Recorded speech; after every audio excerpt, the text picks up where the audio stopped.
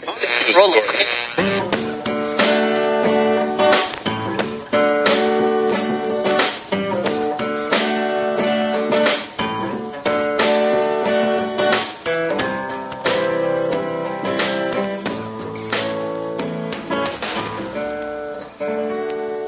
as moderator for tonight's broadcast.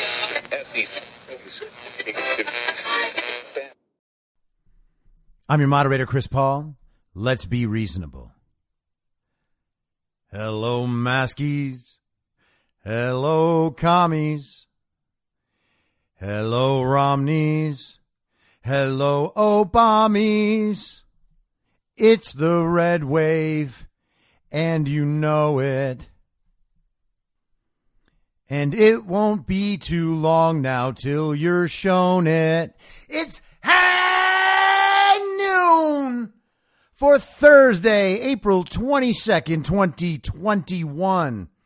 Follow the podcast on the Telegram Messenger app at t.me/I'm your moderator, or join the discussion thread at t.me/I'm reasonable. You can also follow me on Gab at I'm your moderator, and add me on the Frank Speech app when it is up and running at Chris Paul.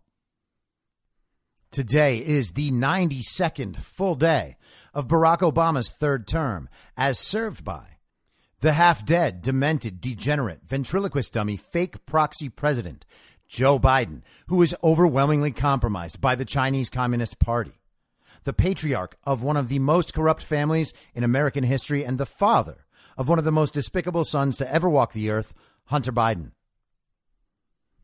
So congratulations, communists. You went short on morality and long on future embarrassment.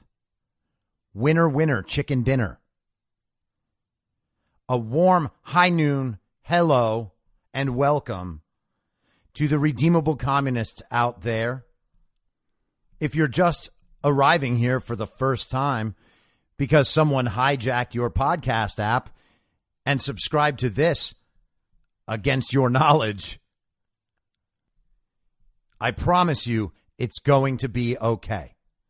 Now, I can't promise you that I won't make fun of you relentlessly and point out at regular intervals how stupid and evil all your most deeply held ideas are. But hey, that's what it takes to make you an American again. So if that's what you want, this is your fastest route. Give me 3-4 weeks. Done. You're American. And trust me, that is a good long-term bet. Who would like to start the show with some good old-fashioned California communism and corruption? Well, I vote yes.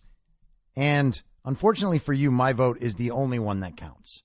So I received this email forwarded to me from a friend who is in California. And the email comes from someone at the mayor's office named Caroline Menjivar. I don't know how to say her last name. That's the best try I'm going to give. But this is from her direct city email address, caroline.menjivar, Menjivar, at lacity.org. And it's Caroline with a C. Subject: Mayor's proposed 2021-2022 city budget breakdown. 2 evenings ago, the mayor delivered his 2021 State of the City address, where he proposed his budget for the 2021-2022 fiscal year.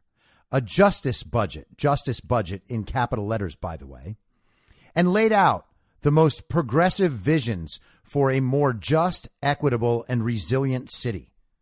Below are the key proposals for your knowledge. As a reminder, this still needs to be approved by City Council and would then go into effect June 1st. Now, right there, we have massive problems. I moved to Los Angeles in the fall of 2002, and I am intimately familiar with that city, and I know literally thousands and thousands of people there by virtue of me being in the industry I was in. most people there are doing politics as a facet of their image. Most of them do not think we want the most progressive vision. Okay? That's not a thing that people are there voting for. And this is especially bad because LA is filled with Obamis, which are basically just rich communists who vote for the Democrats, and Romneys are rich communists who vote for communist Republicans. Because the corruption crosses parties. I mean, yes, it exists entirely in the Democrat Party, but there's plenty of Republicans who are corrupt communists as well. Hence, Obamis and Romneys. LA, though, is mostly all Obamis. They are people who simply don't care about issues. They will say they care about issues, and they will say that they know about issues because that helps to make their very, very ill-informed opinions sound like they're more authoritative. A goal for a city is not to lay out the most progressive vision and then focus on just, equitable, and resilient. Okay? First of all, resilient to what? Resilient to pandemics, for instance? Well, there are no examples in the entire country of places who have handled the coronavirus worse than California and worse than Los Angeles. Yes, New York and Michigan are right up there, but California is as bad as it gets. Gavin Newsom is completely incompetent and wholly corrupt. He is as sold out to China as Joe Biden and may well be as compromised. Then you have Eric Garcetti, a closeted gay man, as mayor, who spent all of last summer talking about social justice, but was not even in Los Angeles. He spent most of the middle portion of last year first serving on Joe Biden's vice presidential vetting committee. And what could that possibly mean, since Kamala Harris was obviously the only option? So there wasn't really any vetting going on, was there? But that was Garcetti's job. He was not attached to the functioning of the city. The California cities left the responsibility to county public health directors and the state health directors, and everything was pretty much handed down from the top by Gavin Newsom, and then even from above Gavin Newsom by, obviously, the Faucis of the world, the CDC, and the CCP.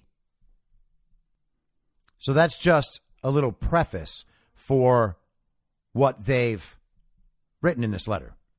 The budget plan includes the city's largest ever investment to confront the homelessness crisis at $791 million, which more than doubles its current spending. You hear that? $791 million to help with the homelessness issue. California already passed a measure years ago called Proposition HHH. And what that did was provide funding for 10,000 units of public housing that were meant to be built to house the homeless. To this day, that's not done. And, I mean, this is 3 years ago. I think it was in 2018. It might even have been earlier. But it's not done. And the cost initially was $140,000 per unit. Again, $140,000 per unit to build housing for the homeless. And since that Proposition HHH has passed, the homelessness problem has gotten considerably worse. They basically just build houses now. They have couches under the freeway. They cook out there, like with little campfires. And of course, that means that homeless encampments catch on fire quite a lot. I was fortunate enough to live right next to one. So $140,000 per unit. So each homeless person that you see out on the street, California wanted to spend $140,000 putting that person into a housing project. But wait, it gets worse. The last time I looked, which was probably almost a year ago, those costs had ballooned 5 times to $700,000 per unit. $700,000 per unit to house a homeless person.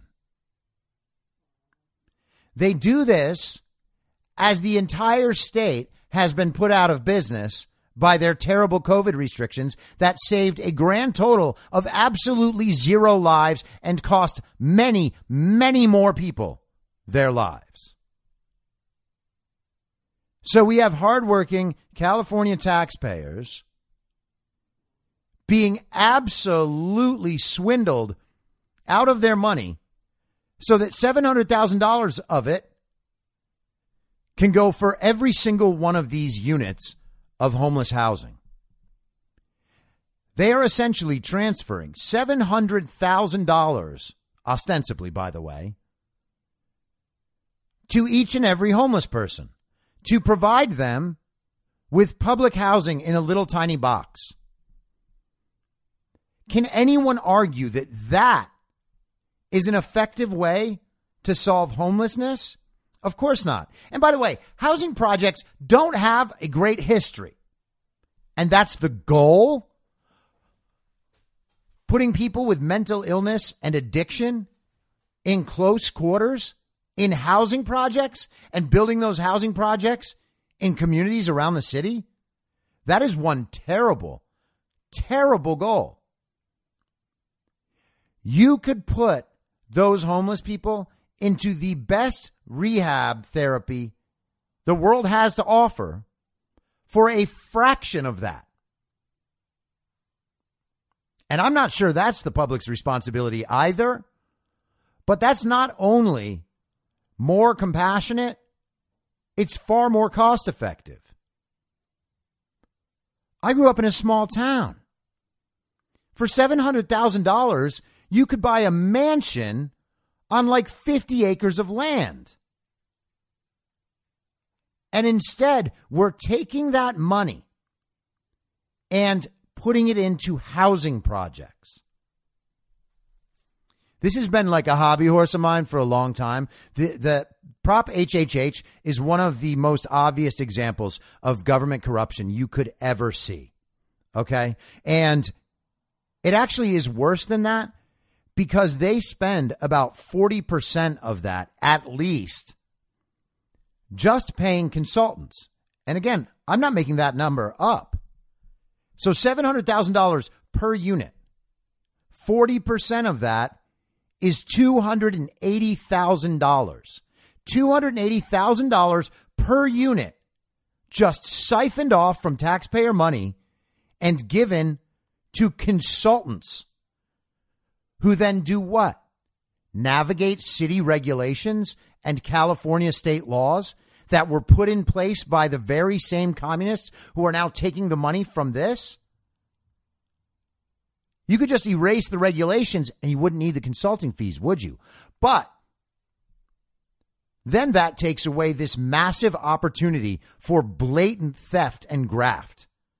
And somehow we're all just supposed to be okay with that because some dumb communist is going to call us meanies if we don't express our biggest priority in the world to be giving homeless people $700,000 houses.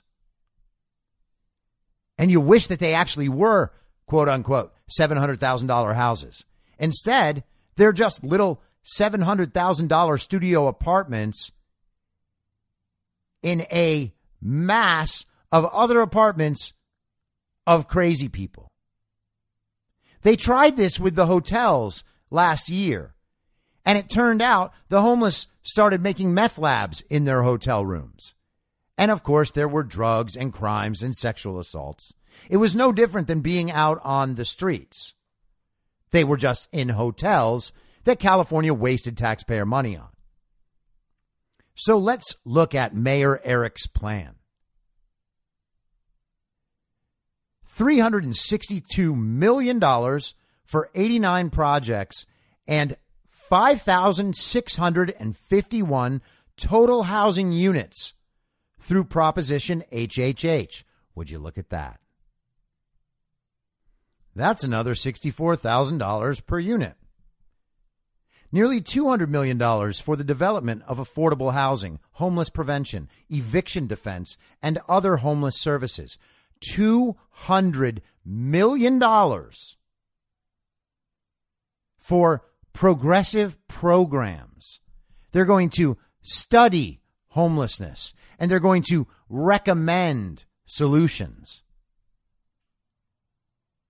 $57 million for 9 additional Care Plus teams, which now totals 1 per each council district, and 11 new regional storage facilities. $43 million for Project Roomkey. And what's Project Roomkey, you might be asking? Well, let's check out lacounty.gov's website and find out. Project Roomkey is a collaborative effort by the state, county, and Los Angeles Homeless Services Authority to secure hotel and motel rooms for vulnerable people experiencing homelessness. It provides a way for people who don't have a home to stay inside to prevent the spread of COVID-19. Project Roomkey aims to not only protect high-risk individuals, but to also prevent the spread of the deadly virus in our communities and protect the capacity of our hospitals and healthcare system. As LA County moves toward reopening, one of the prerequisites is making sure vulnerable people are protected, and that is the goal of Project Roomkey. Okay, well, let's break that down. It provides a way for people who don't have a home to stay inside to prevent the spread of COVID-19. Now, if you have paid any attention over the last year, you might be able to tell me what's wrong with that sentence. Where do people contract the coronavirus? Is it inside or is it outside? Oh, it's inside. Well, thank God we're going to bring all these vulnerable people inside then, right? And put them in close quarters with other people in poor health, mentally and physically. That's a great idea. Project Roomkey aims to not only protect high-risk individuals, but to also prevent the spread of the deadly virus in our communities and protect the capacity of our hospitals and healthcare system. There is absolutely no threat anywhere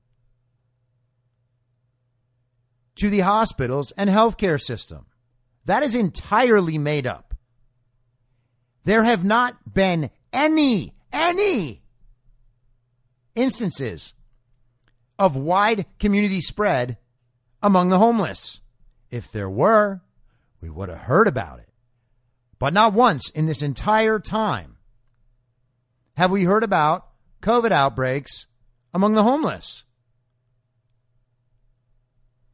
And that's $43 million more dollars going to this terrible, wasteful, pointless program. As LA County moves toward reopening, one of the prerequisites is making sure vulnerable people are protected. No, that is what they have determined. That is not a prerequisite to opening. That is not a prerequisite to anything.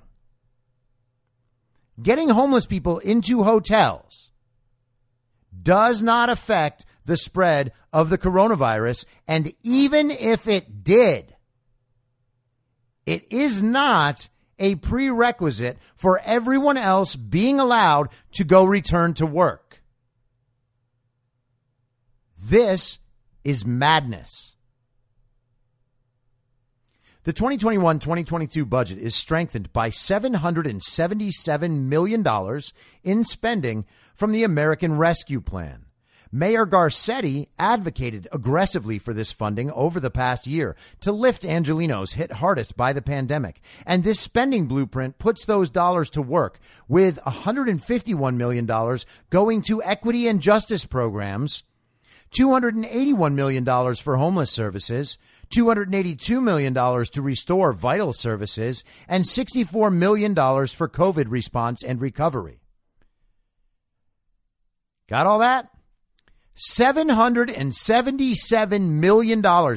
That's over $750 million of federal taxpayer money. That's from everywhere else around the country, gets funneled in to Los Angeles so that they can do this nonsense. Mayor Garcetti advocated aggressively for this funding over the past year. Oh, really? How did he do that exactly? Did he do exactly what he was told in LA City? And then did he serve the fake Biden administration in the run-up to the election? Did he help coordinate LA's election fraud mechanisms? People don't get payoffs like this for nothing.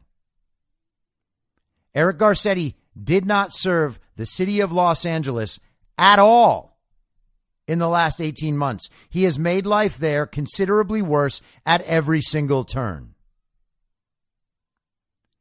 LA, in my opinion, is over, dead and over for the foreseeable future. If I get what I want, and I still think that I will, all of these politicians will be cleared out of office. And at that point, if there is some groundswell of support for me taking Adam Schiff's seat, I'll be more than happy to do that and fix Los Angeles. Because there are still some patriots in that town that want that job done. And if I'm the only one who will do it, I will do it. Maybe there's someone with a lot more experience and a lot more capability than me who can do it. I would love to hear who that person is. A lot of the people who have tried to jump on the train in the last year have proven to be nothing but grifters who are trying to take advantage of changing political tides. But aside from that option, where people like Adam Schiff and Eric Garcetti and all of the government, the city council, everything in public office in Los Angeles, if that's all flushed out, then the city can come back. But with the leadership it has there now, and the way that city operates now, there is absolutely no chance that Los Angeles will be a place that any normal person should ever want to live again in our lifetimes. It is that desolate at this point. I hear from new people every single week telling me that they are done, that they are leaving, that they are moving out. This is why. And this spending breakdown is preposterous. $151 million going to equity and justice programs. Like, just write in this document that you're going to pay off all the people that helped you perform unemployment fraud, census fraud, and election fraud last year. That's what this money is. Can we just be honest? None of this is going to help anybody. Giving $151 million to equity and justice programs, that doesn't even mean anything. Here's how smart that is. I'm going to put this letter in audio form for you right now.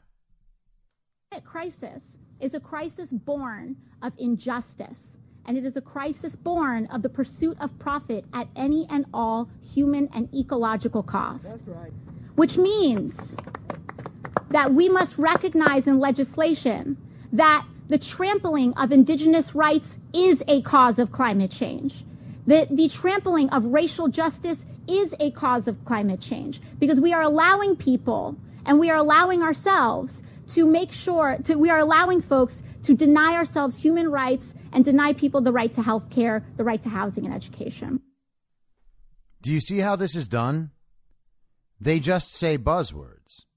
That, of course, was the blithering idiot, Alexandria Ocasio-Cortez, saying nothing. She just said that trampling rights of indigenous peoples is a cause of climate change. That doesn't mean anything. And the science doesn't say that. I'm quite certain of that. The trampling of racial justice is a cause of climate change because we are allowing folks to deny ourselves rights. That doesn't mean anything. It doesn't mean anything. And neither does this budget. They're just trying to tell communists, hey, yeah, we're going to spend a shit ton of money, but don't worry about it. You'll feel like a good person about what we're doing. And if you don't ask questions about it, you'll feel like an even better person. Because if you do ask questions about it, then I guess you're probably against racial justice and equity and all of the other good things. So, I mean, if you want to be racist, you can argue with me about the budget. But otherwise, just shut your commie mouth and suck it up. That's California's message to California voters. And that's Los Angeles' message to Los Angeles residents. $33 million to expand the city's gang reduction and youth development program. Oh, couldn't you have just put that toward police? $24 million for guaranteed basic income pilot program, budgeted to provide $1,000 a month to 2,000 households for an entire year. No questions asked. I didn't write no questions asked. That's part of their email. So they're going to do this pilot program for 1 year and then assess how it works, ostensibly. It really just sounds like they're just going to be paying people off again. People can apply for it. And I'm sure they're going to hand that out on systems of merit. I wonder how soon in the application you have to state your race. I would bet not one white person will have access to this money. $18.7 million to fund new programs founded on a therapeutic and unarmed response for neighborhoods. Oh, they have a clever name for it. That was an acronym. It's TURN. And community-based approach to reimagining public safety. TURN will start next month, sending clinicians instead of cops to respond to nonviolent mental health emergencies through 911 24/7. Will provide around-the-clock community-based response to nonviolent crises among people experiencing homelessness, focusing from Venice to Hollywood. This is in the city's own email.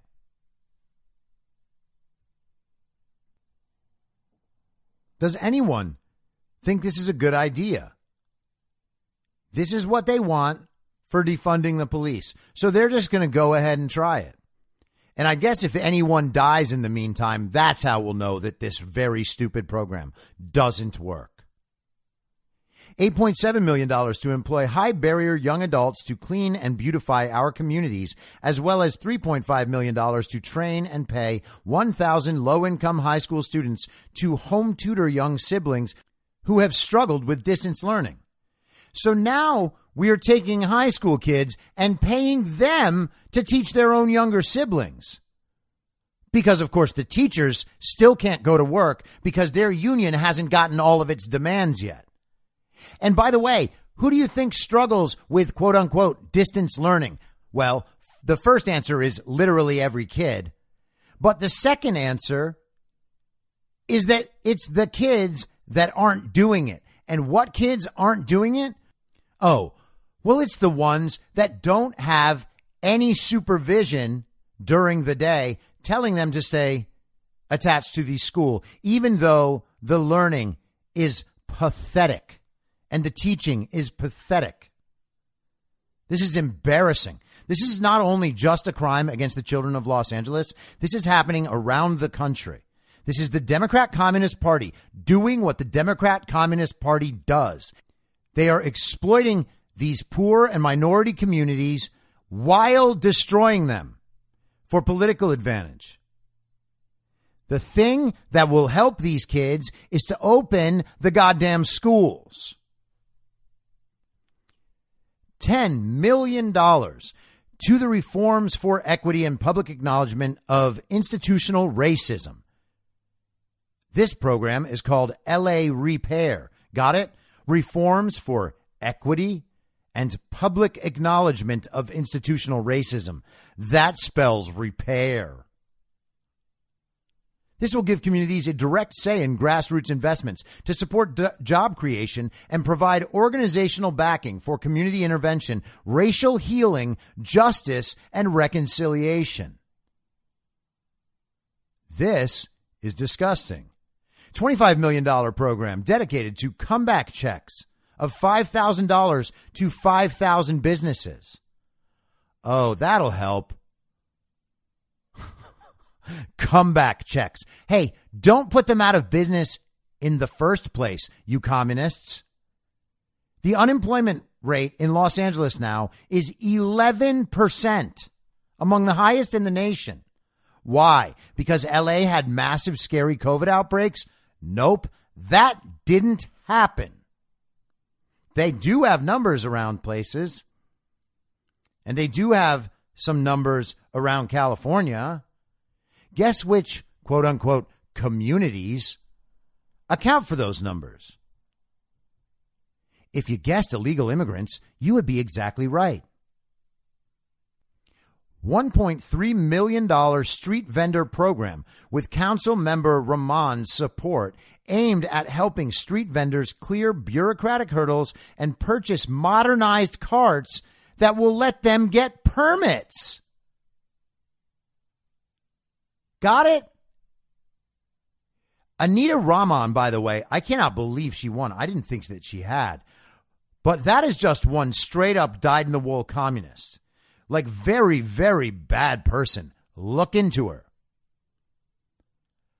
The idea that $1.3 million in taxpayer money is going to go to get street vendors carts up to the permits that the city set for no reason?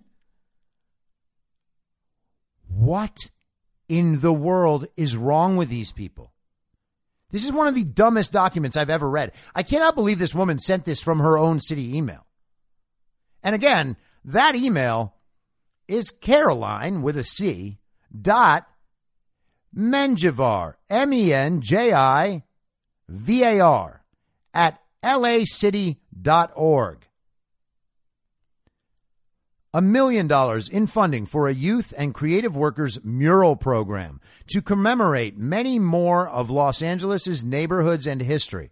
Well, I guess this is being written by an illiterate, but we don't need $1 million for more communist murals. Okay? I don't care that you're hiring a black trans woman to paint the propaganda on the wall. And I know that LA is filled with communists who actually would get off on something so ridiculous. But again, murals aren't worth anything. They don't help. If you want artists to paint murals, just tell them that you're not going to clean up graffiti. Oh, wait, you already don't clean up graffiti.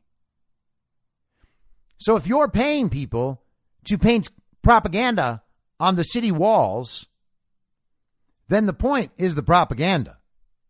These people aren't artists, or they wouldn't take commissions to paint propaganda. How about you have a mural contest and the winner gets $1,000? You'll get the same number of murals and they'll look better. Just plan out which walls you need muraled, send out a document, have a mural contest. Someone gets $1,000, they're stoked. And then you don't have to spend $1 million taxpayer dollars on something that dumb. But that's just the social justice side of this communist plot. We also have green initiatives. Moratorium on new oil and gas drilling anywhere in the city of Los Angeles, and declare a ban citywide on styrofoam once and for all, and on single-use foodware that cannot be reused or recycled. Hallelujah! We finally did it once and for all. Victory is ours. DWP to give ratepayers $60 for smart thermostats, push for installing smart meters, and put more solar power in low-income neighborhoods, and doubling the number of houses that receive free installation and other energy-saving upgrades. Ooh, yes. Let's figure out ways to give the city more control over when they shut our lights off. By 2030, DWP will provide an energy mix that's 80% renewable and 97% carbon-free, full 6 years ahead of our previous commitment. Now, let me tell you something. That is not true. Also, wonderful year you chose. It's going to happen in 2030? Huh. What else are they saying is going to happen in 2030? Man, this is perplexing. Commit to 100% carbon-free energy by 2035, 10 years ahead of schedule. There is absolutely no chance in the world this is happening. Hollywood and Los Angeles do not have enough electricity as it is. Or at least that's what they tell us, because there are brownouts and blackouts every single year now. Transition Scattergood power plant to run on green hydrogen. Decrease the demands on Valley Generation Station. Build a new wind farm in New Mexico. Wait a second. California is paying to build a wind farm in New Mexico?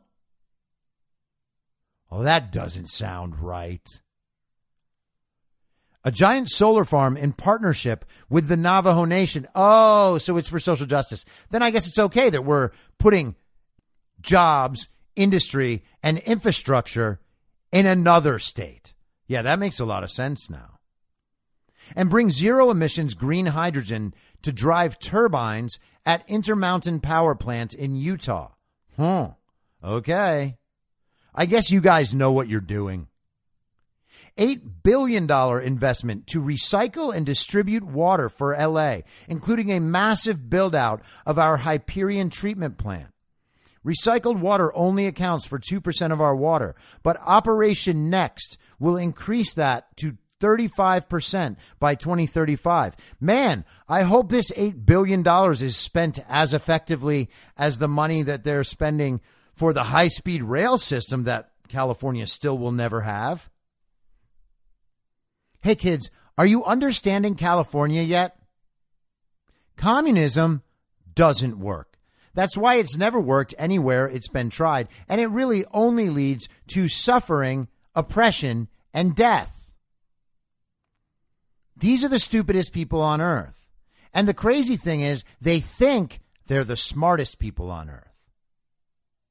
They actually believe that California is cutting edge and the leader of not only the country but the world. That is completely false. California is right near the bottom in poverty. They're like 47th in poverty. That's awful. And how's their school system? Oh, it's terrible. Well, how powerful is their teachers union? Oh, super powerful to the point where they can run everything, and they can tell California leaders that they have to keep the schools closed while a generation of children is just left behind to fend for themselves. And what else creates problems in schools? What problems might be created by having millions and millions of illegal immigrants in California and giving their children free access to public schools? Now, listen, this isn't about compassion whatsoever. If you take a classroom built for 30 kids and one teacher who's only capable of teaching 30 kids, and then you put 60 kids in there because you need their parents to vote for communists and to work low-paying jobs, then none of the kids learn. And that's what we have going on in California. Communism doesn't work. Key initiatives include LA Optimized will connect 1,000 small businesses to the transformed post-pandemic digital marketplace by providing website assistance, branding, and marketing assets to them for free. You see that? You don't need a store. We'll control your store. Earn, learn, play will be a website where youth will be able to find endless opportunities to work, study, and have fun near them. Oh, what kind of youth? Are you going to start employing 10-year-olds, you communists? Justice Fund has $1 million commitment that ensures immigrants and their families can stay together while they defend their rights in federal court. Oh, there we go. Kind of giving up the goods, aren't you? Here's the thing, though. Illegal immigrants don't have rights. I mean, they have human rights and stuff, obviously, and moral rights. But they don't have rights to services in California and to the benefits of taxpayer money in California.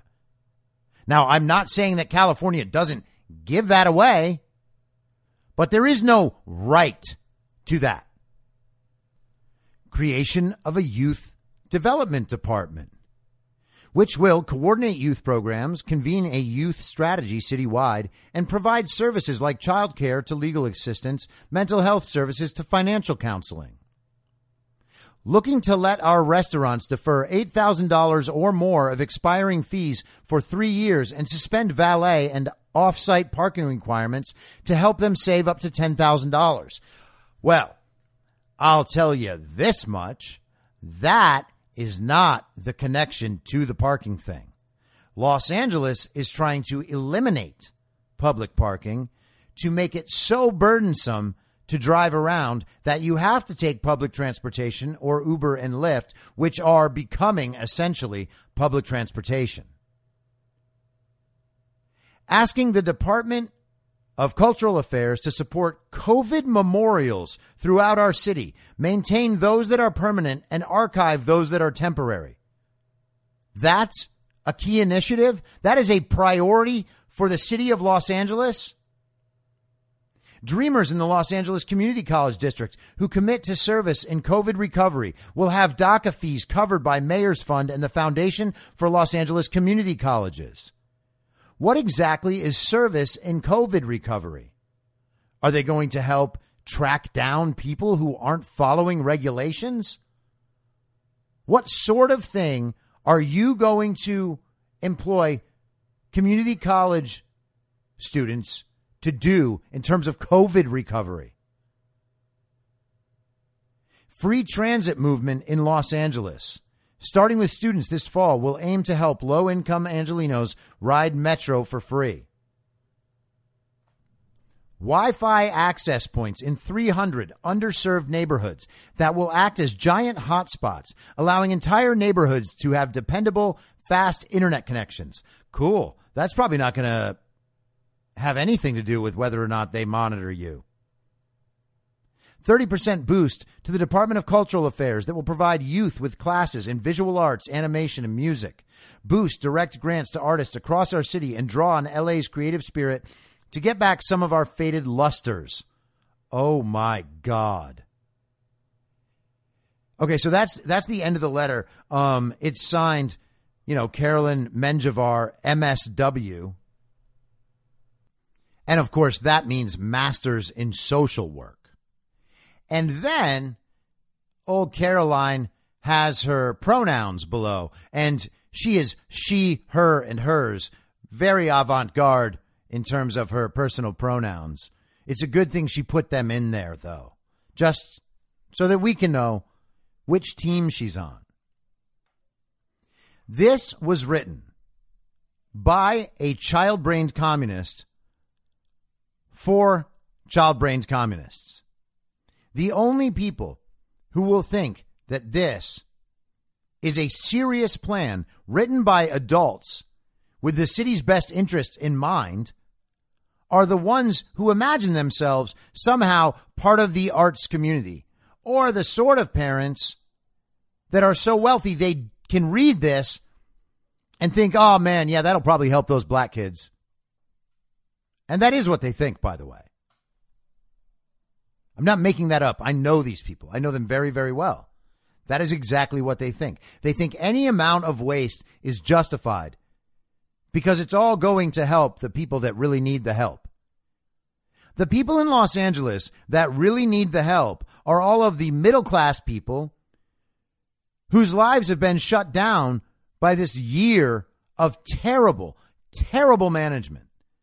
the bar and restaurant workers whose industries were just collapsed, the small business owners who had their stores closed while Target and Walmart could stay open. That's who needs the help. Where is the small business initiative in this document?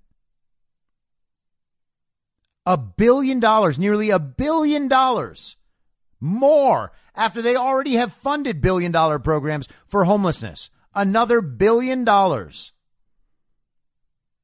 Why don't you just give money to all the small businesses you shut down?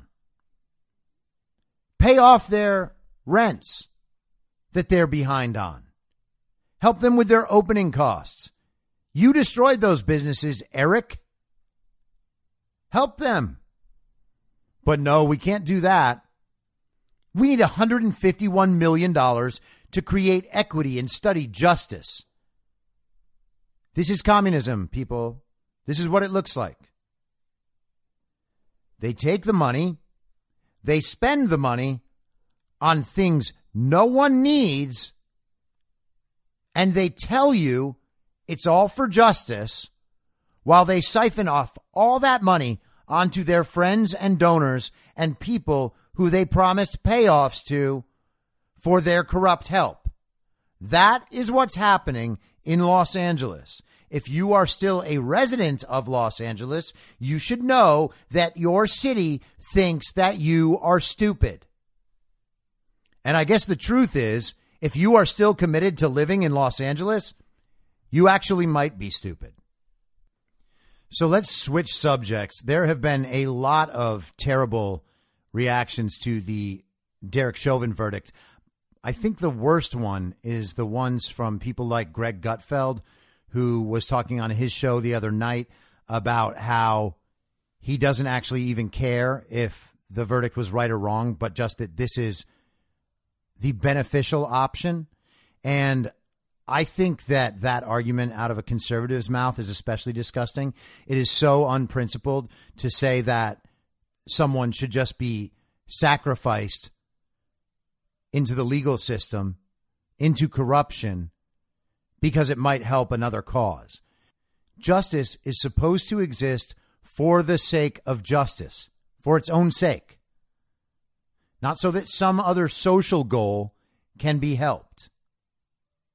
I don't like this whatsoever. And of course, Galaxy Brain Scott Adams had a similar reaction too. He basically said that the Chauvin verdict was the best option. No. The best option is for jurors to properly decide the case in front of them, and for politicians not to interfere with the justice system,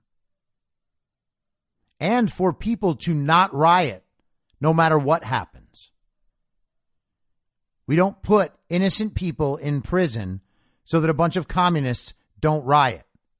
We stop the communists from rioting because that's upholding the law. That is what the government is there for, to protect liberty and property. You don't just let people go around burning down the city because they're mad about something they don't understand.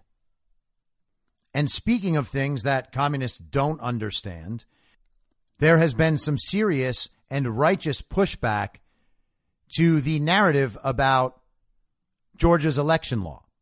And this is coming from the Georgia Star News yesterday. 21 black leaders denounced the left's lies about Georgia election law. 21 civil rights leaders and prominent black conservatives defended Georgia's new election law in a letter to the U.S. Senate Judiciary Committee, rejecting opponents' comparisons to Jim Crow laws. It has become clear that even well-intentioned critics of the law simply have no idea what the law is, the black leaders write in the letter, adding, "It is clear they have no idea how favorably Georgia's new law compares with most other states, including President Biden's home state of Delaware. And it is clear they have no idea that a majority of black voters across the country support the key provision under attack by critics, the simple requirement that voters be able to identify themselves when voting. This is the same simple requirement needed to pick up baseball tickets or board a plane, activities hardly as important as voting." And that's exactly right. I'm going to skip down a bit. Signatories from Georgia include the Reverend Alveda King, niece of the Reverend Martin Luther King Jr., head of Alveda King Ministries, Michael Lancaster, director of the Frederick Douglass Foundation, and Vernon Jones, who, like King, is a former Georgia state representative. Also among the 21 signers is Heritage Foundation president K.C. James, who grew up amid segregation.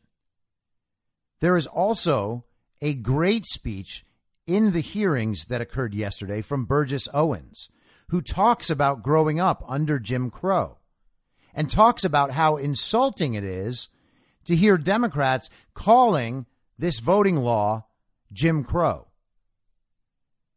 And you all should check out his speech. It really is worth watching. I'll try to find it later and put it in the info stream.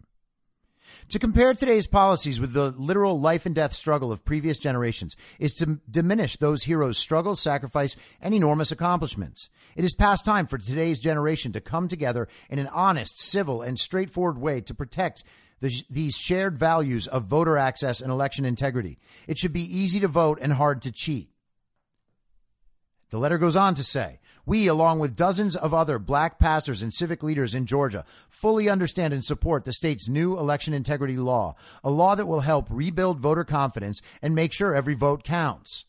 Those who have been deceived by a political campaign to discredit the new law and punish the state of Georgia should stop, take a step back, and understand the real agenda here.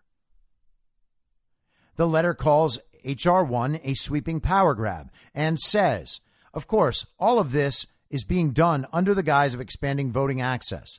The reality is it is an unprecedented attempt to take control of our elections and have taxpayers pay for political campaigns.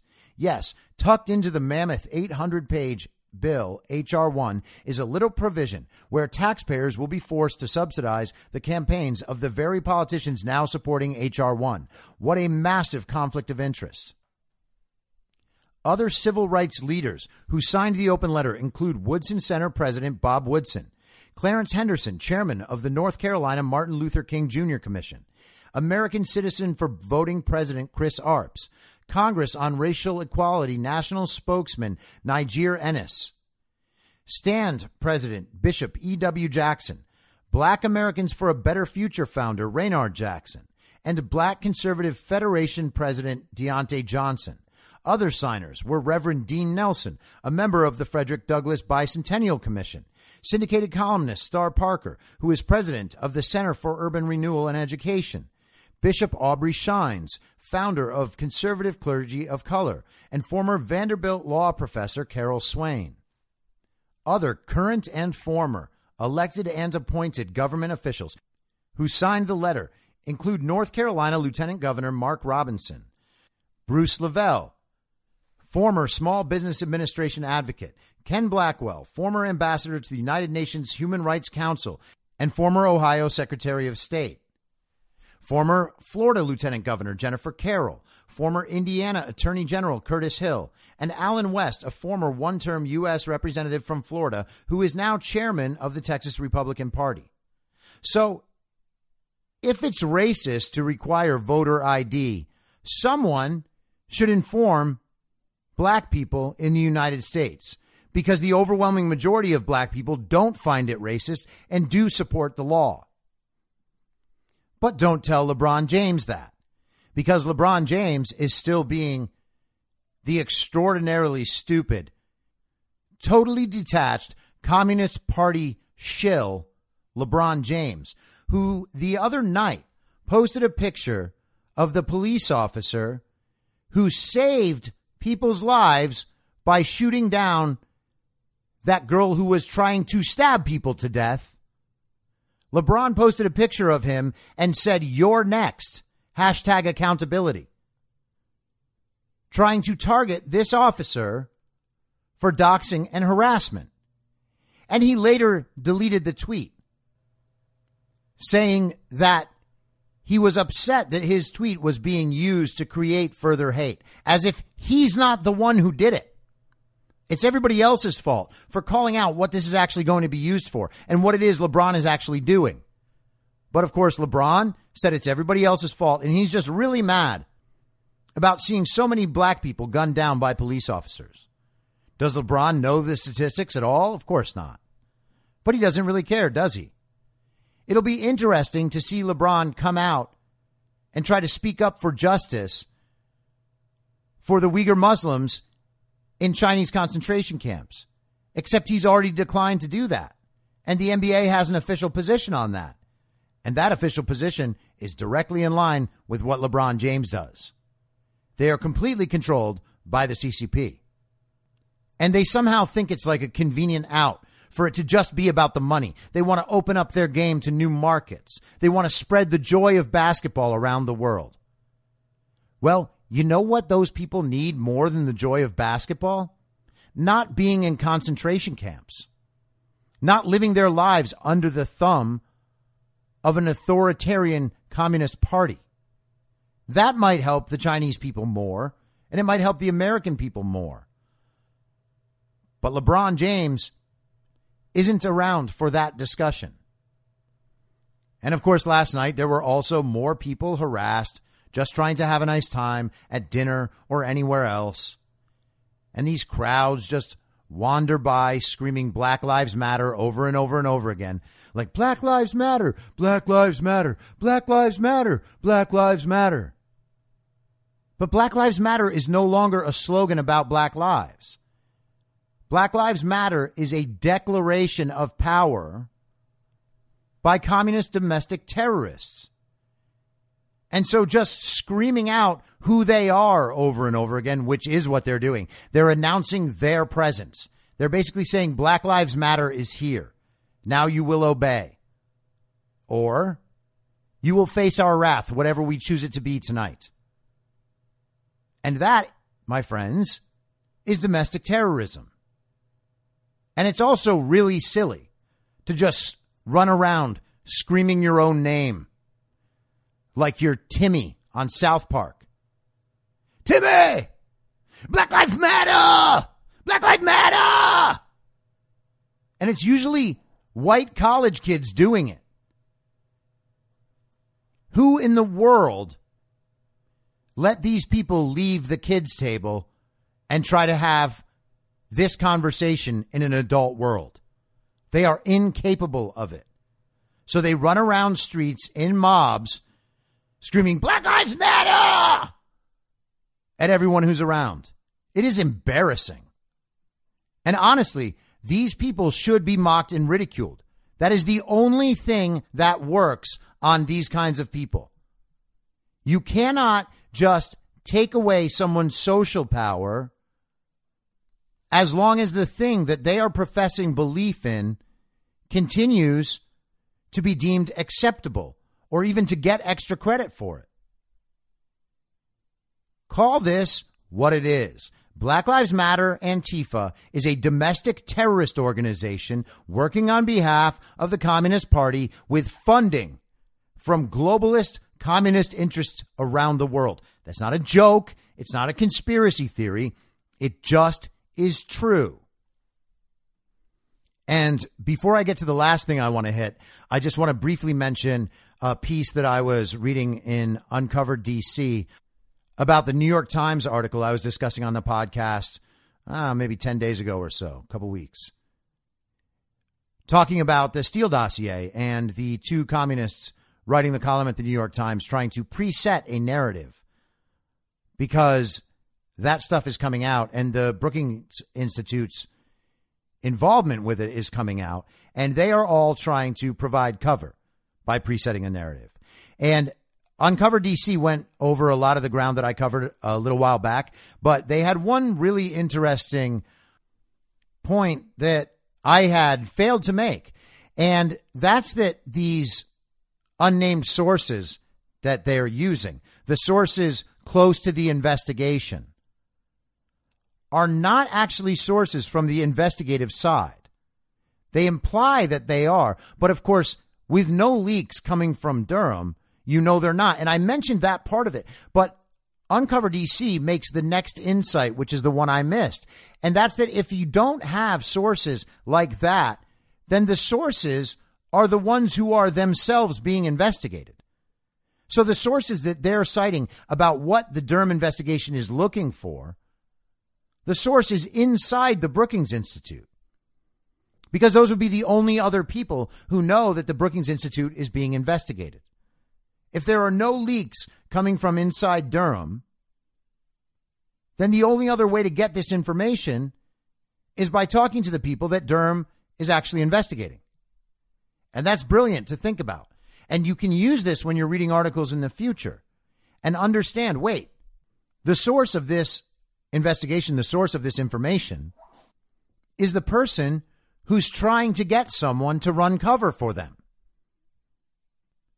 And so finally, a piece from the National Pulse, which is quickly, along with Revolver, becoming an absolutely crucial news source.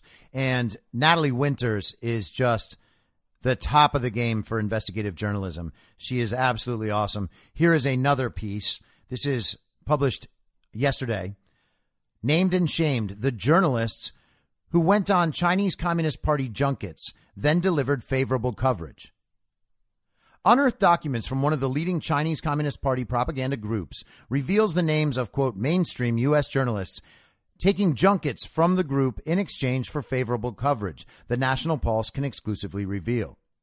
The trips often came just before opinion editorials and news reports excusing Chinese Communist Party crimes or opposing trade showdowns with the nation.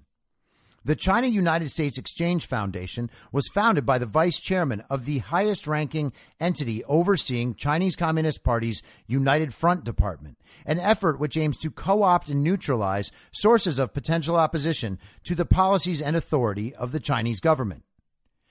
The United Front strategy uses a range of methods to influence overseas Chinese communities, foreign governments, and other actors to take actions or adopt positions supportive of Beijing's preferred policies, the U.S. government report continues. CUSEF uses United Front Department tactics of influence on Western journalists from virtually every Western media outlet: CNN, New York Times, MSNBC, The Washington Post, and many more.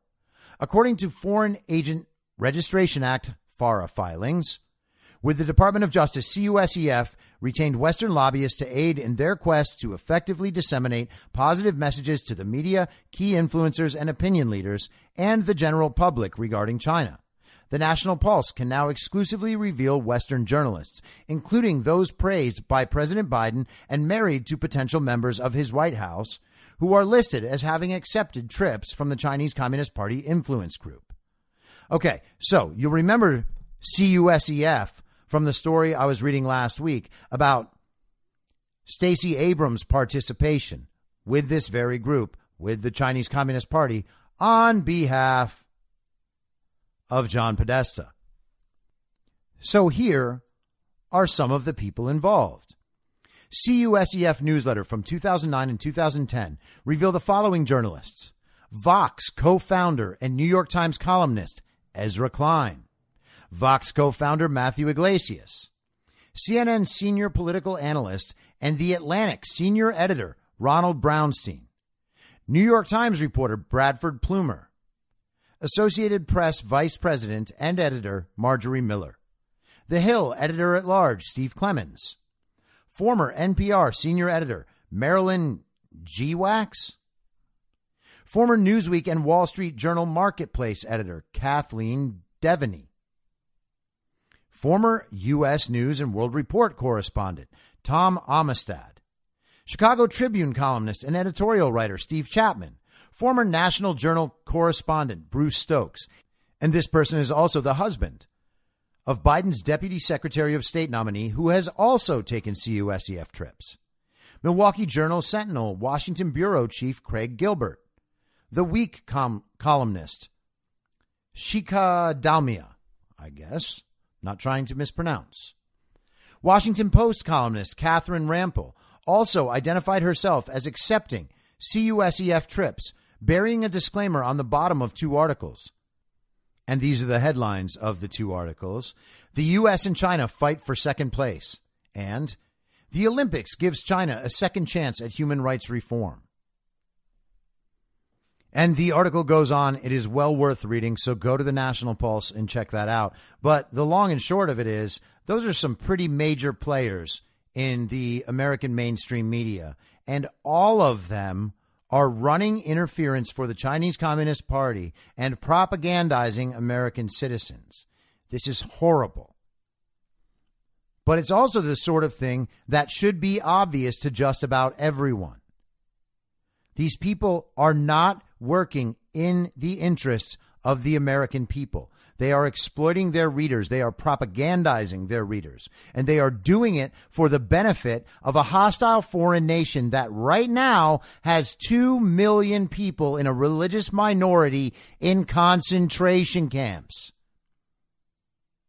It is exactly the same as what happened in Germany. And these people and the fake president are making all of us complicit in one of the greatest crimes ever against humanity. And I do not want to be part of it anymore. We need to spread this information out as fast as possible. I was having a conversation with some people last night about Telegram, talking about how fast and streamlined and effective Telegram is as a means of spreading information. And this is the part I don't think that people totally get yet. It's great to see and read an article on there and then share it with some friends. But the real point is to build out your own channels so that you can redistribute the same information. And then it's not just you sending someone an article. It's them understanding where you got the article in the first place so that they can track back and see what else that person says. That's the point. It's not like, hey, I don't want to give any followers to this person or that person. That's what like Hollywood celebrities do. They will choose not to retweet things because they don't want to give other people attention. They think that there's a limit to the amount of attention available from people. And then if you put out other people's information and other people's content, then they might watch less of your content. And that might be true, by the way. And if it is true, and that's how you respond, then you're really not saying much for your own content. Or you're trying to pass it off as you're the one creating the content and the ideas in the first place. The key is to spread quality information that disrupts the central narrative as fast as possible. That is the only goal. You don't need to spend all day convincing some communist that you're right. Put the information in people's hands, especially people on our side. You are not locked in some battle with a bunch of individual communists who are just hurting your ego all day and making you sad when they don't believe you. That is pointless. That is ineffective. We are in an information war. You are wasting your time and your ammunition by concerning yourself with the opinions of certain communists just because they happen to be in your life. People you were formerly close to. They are not worth your time. I'm sorry. Hopefully they will redeem themselves and become Americans again. They will be redeemable communists. You can leave the door open for that, but you have given them the information. What they do with it at that point is up to them. You're not going to be able to convince them to believe you. I was having a conversation about this similar subject with a friend of mine this morning, and she is worried about the people close to her in her life or in her former life from before all of this started, who just don't seem to get it. And I told her there's no amount of telling them this stuff that is just going to make them get it. They're going to either see it in the real world or they won't. Everyone is waiting for some big event to happen that's going to show everybody. We were right. We were right. It's not what it's about. It's about winning. If they don't want to be proven wrong, stop trying to prove them wrong. Move on to other people. Move on to spreading information as quickly as possible. Give everyone else all the ammunition, okay? Every time we share more quality information that disrupts that narrative, we gain ammunition, all right? I have this National Pulse article. Maybe 10% of the people listening to this podcast right now already knew about it. And then another big chunk saw it on the information stream and they shared it. But there's a big chunk of people out there who wouldn't have seen this at all. And now they have it. And now they can use it. It's ammunition. So now I have the article and you all have the article. And we can all use that. So now this ammunition goes from being one person's ammo, mine. Well, originally it was the National Pulse's, obviously. But it becomes my ammo, and then I spread it to other people, and now a few thousand people have the same ammo, and we can use all that ammo. That's how the information war works. Get the information and spread it as fast as possible. Make sure, to the best of your ability and to the best of your discernment, that the information is legitimate, and then spread it wide. You don't need to answer people's questions. You don't need to justify it. You don't need to listen to their fact checks. You don't need to fact check their fact checks. Use your own best judgment, your own best discernment, and keep spreading the information. We win, guys. We win. There is no scenario where we lose, okay? My information sources are developing considerably in the days since being on Frank. I'm not bragging. I'm saying every day I get more informed and my sources are more and more and more legitimate. I am 100% beyond doubt convinced that we have all of it on election fraud. Not some of it, not theoretical stuff, all of it. All of it. I said last summer, maybe last September, that Donald Trump would win 50 states aside from election fraud. That's what I said. Without election fraud, Donald Trump will win 50 states. At this point, right now, talking to people and knowing what I know, I do not think that was wrong. That is still an open possibility. That is how extensive the election fraud was. If you are still doubting this, stop doubting it. What you're waiting for is for the mainstream media to tell the communists that you were right. You got to open yourself up to the possibility, first of all, that will never happen. It might happen. I hope it'll happen. But it might also just be a gradual process of people understanding and believing that they came to it on their own.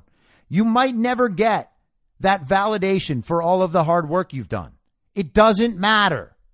It doesn't matter. It's not about you and your ego. It's about the country. It's about making sure that we don't have this fake president in office a minute longer than we have to, and that our elections going forward are not worthless. That's what it's about.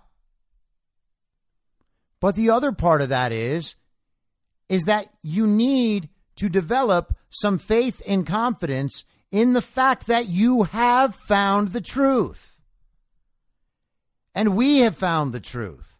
And the truth is coming out. It will not be stopped.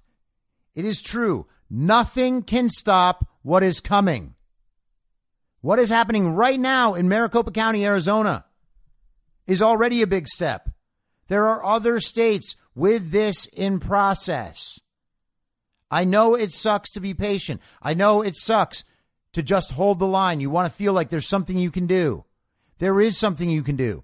Be a good person and express truth and spread information as widely and as quickly as you can. That's it. That's your only assignment. Control your emotions, control your ego, and control your expectations. We win. There is no doubt we win. Wanting the mainstream media to tell the communists you are right before you are satisfied is really just a lack of faith on your part that you are right. Because what you're really saying is that no matter what, you have to wait until the mainstream media says it, which is the same problem that the communists are having. They're not going to believe it until the mainstream media tells them to. Well, if you're not going to believe it until the mainstream media tells you to, then what is the difference? Honestly, what's the difference? You figured it out before them. You figured it out without the mainstream media, but you still can't trust the fact that you actually figured it out. So you need the mainstream media to give you validation. It's the same exact thing. We got to stop that. All right? This is the home stretch. This is the resolution. We are deep into the third act on this. Have some faith, hold the line, spread information as fast as you absolutely can, and stop wasting your time trying to convince the unconvincible. I'm not saying it's because you won't be successful. I'm saying it's because it's not worth it. They're going to come to it on their own time. If they don't come to it at all, you already tried. You did what you could. They have made their choice. And another thing, I said this back at the very beginning of the podcast. Has to be in the first couple of months. I don't even know if I had started doing high noon by then. And I think maybe I just posted it on Instagram or something. But my purpose and my goal is not to convince anyone that I'm right. My purpose and my goal is to convince communists that they might be wrong. Do you understand the distinction? I don't need to get them to believe what I believe.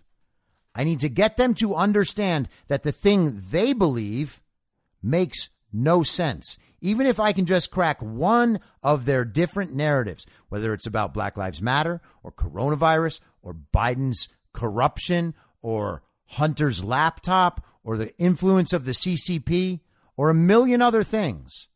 Everyone has their own beliefs on all these little stories. Your only job is to convince these communists to have 1% doubt. As soon as they are not fully committed to their position, they are open to believing something else. And the truth will keep coming at them. All you need to do is sow that doubt. All you need to do is just till that field. Make that field fertile for the moment that something big does happen, that they can't avoid, that a real life event pops up in their face and they say, oh, wow. Okay, I was wrong. They'll have that realization on their own. And the fact that you have told them all this will initially hurt their ego because they're not going to want to be wrong in front of you. They're not going to want to be wrong while you're right. That is going to hurt them. But it doesn't matter, okay? That's their process. That's the process they have to go through. They have to figure it out. That's their own ego. But by having presented all of this information in a compassionate and caring way, they will understand that they have a path back. And that is where you need them to be. People will red pill on their own time.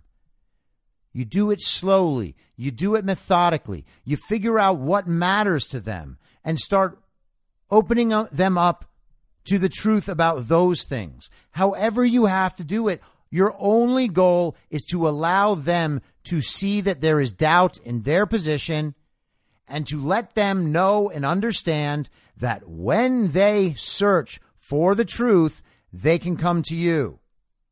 That's it.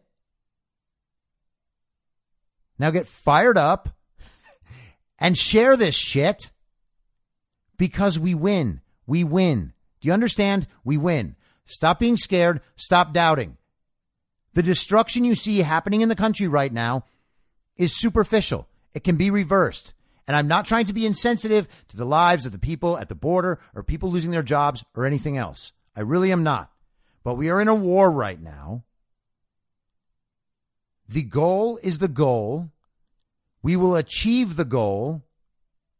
Stop getting sucked into the distractions and stop losing faith just because you see things going badly in superficial ways. They do not win. Okay? They don't. It's not happening. It cannot happen. This is being done on our timeline. Our side moves when necessary. That should make you feel as safe as you can possibly feel. I will be back tomorrow at the same reasonable time on the same reasonable podcast network. I don't have a network. Masks and lockdowns do not work, and Joe Biden will never be president. Goodbye. Whether you're a total newbie to podcasting or even if you've had a show before like me, you know how intimidating it can be to start your show. The tech side especially can be daunting. That's why I'm so grateful Anchor exists. If you haven't heard about Anchor, it's the easiest way to make a podcast. They knock down all the barriers to entry. Let me explain.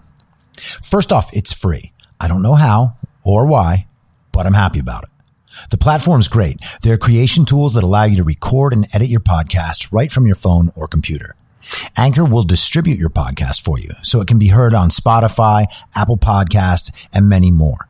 I can't even begin to describe how much easier it was to get my show on all the major platforms this time than it was a few years ago.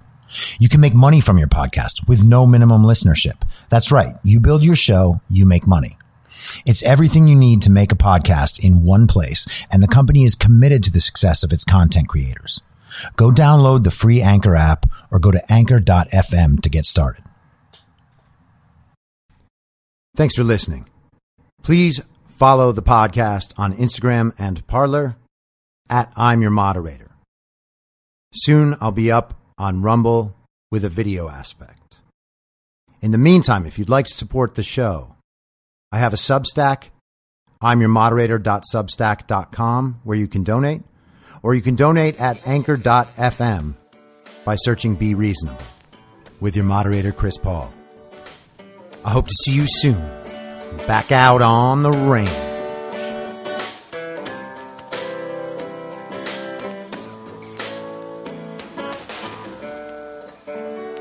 Acting as moderator for tonight's broadcast. In my mind, that's the end game. Thanks for listening. If you'd like to follow what I'm reading and thinking throughout the day, you can do that by downloading the Telegram Messenger app and going to t.me/I'm your moderator. On social media, you can follow me on Truth Social, Getter, and Gab at I'm Your Moderator. I also have channels on Rumble and BitChute.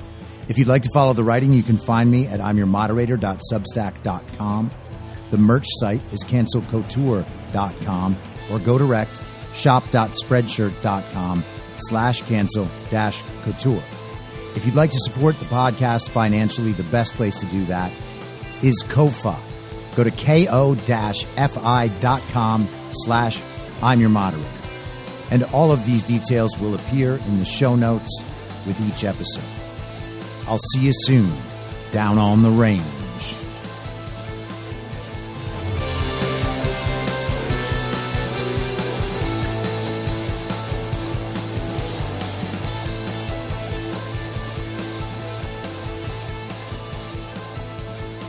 It's happening!